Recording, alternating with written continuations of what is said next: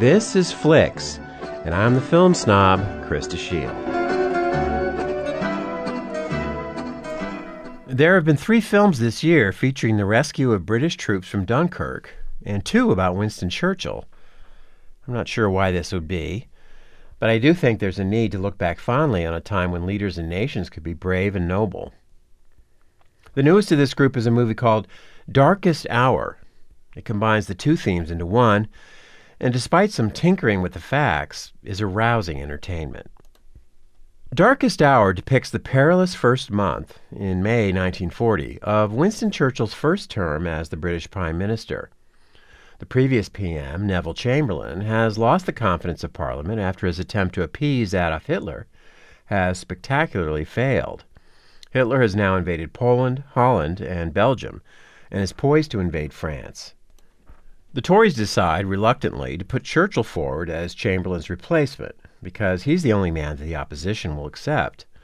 He is, however, considered unstable and possibly incompetent by his own party, having more than a few failures on his record from previous positions in which he served. As he takes office, he faces a challenge that would daunt any man. The Germans quickly overpower the French, and 400,000 British troops sent to aid them, the bulk of the army, are cut off and have to flee to the coastal town of Dunkirk, where it looks like they will be wiped out unless some way is found to evacuate them. Gary Oldman plays Churchill, and it's one of those masterful performances that sweeps everything else before it. Oldman is from the grand tradition of English acting, in which the performer disappears into the role. And in his career, he's played everyone from Beethoven to Dracula and Lee Harvey Oswald.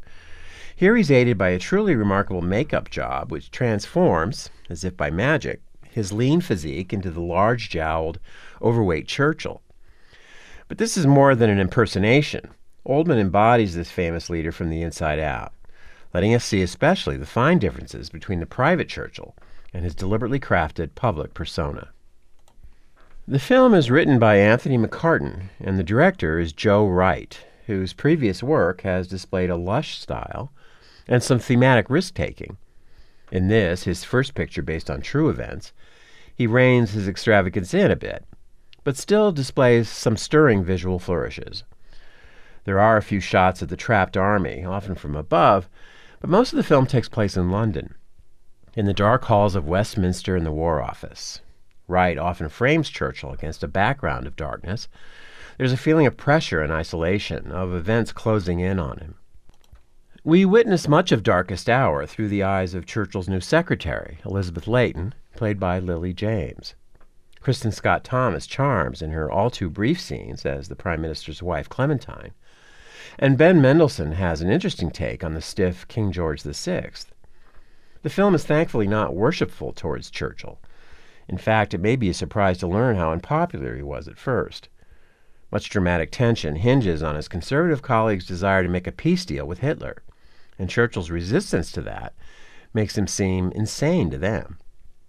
One of the virtues of the picture is that it communicates how frightening and uncertain the prospects were in 1940.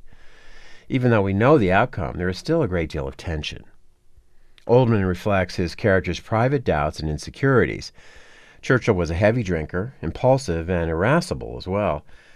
And it is this portrayal of the man's serious flaws that make the drama so effective. Wright and McCartan do invent some things, including an amusing excursion by the Prime Minister into the London Underground, its subway, but nothing violates one's overall sense of historical reality.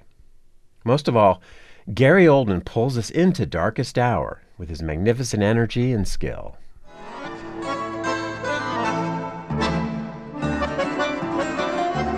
This has been Flicks, and I'm the film snob.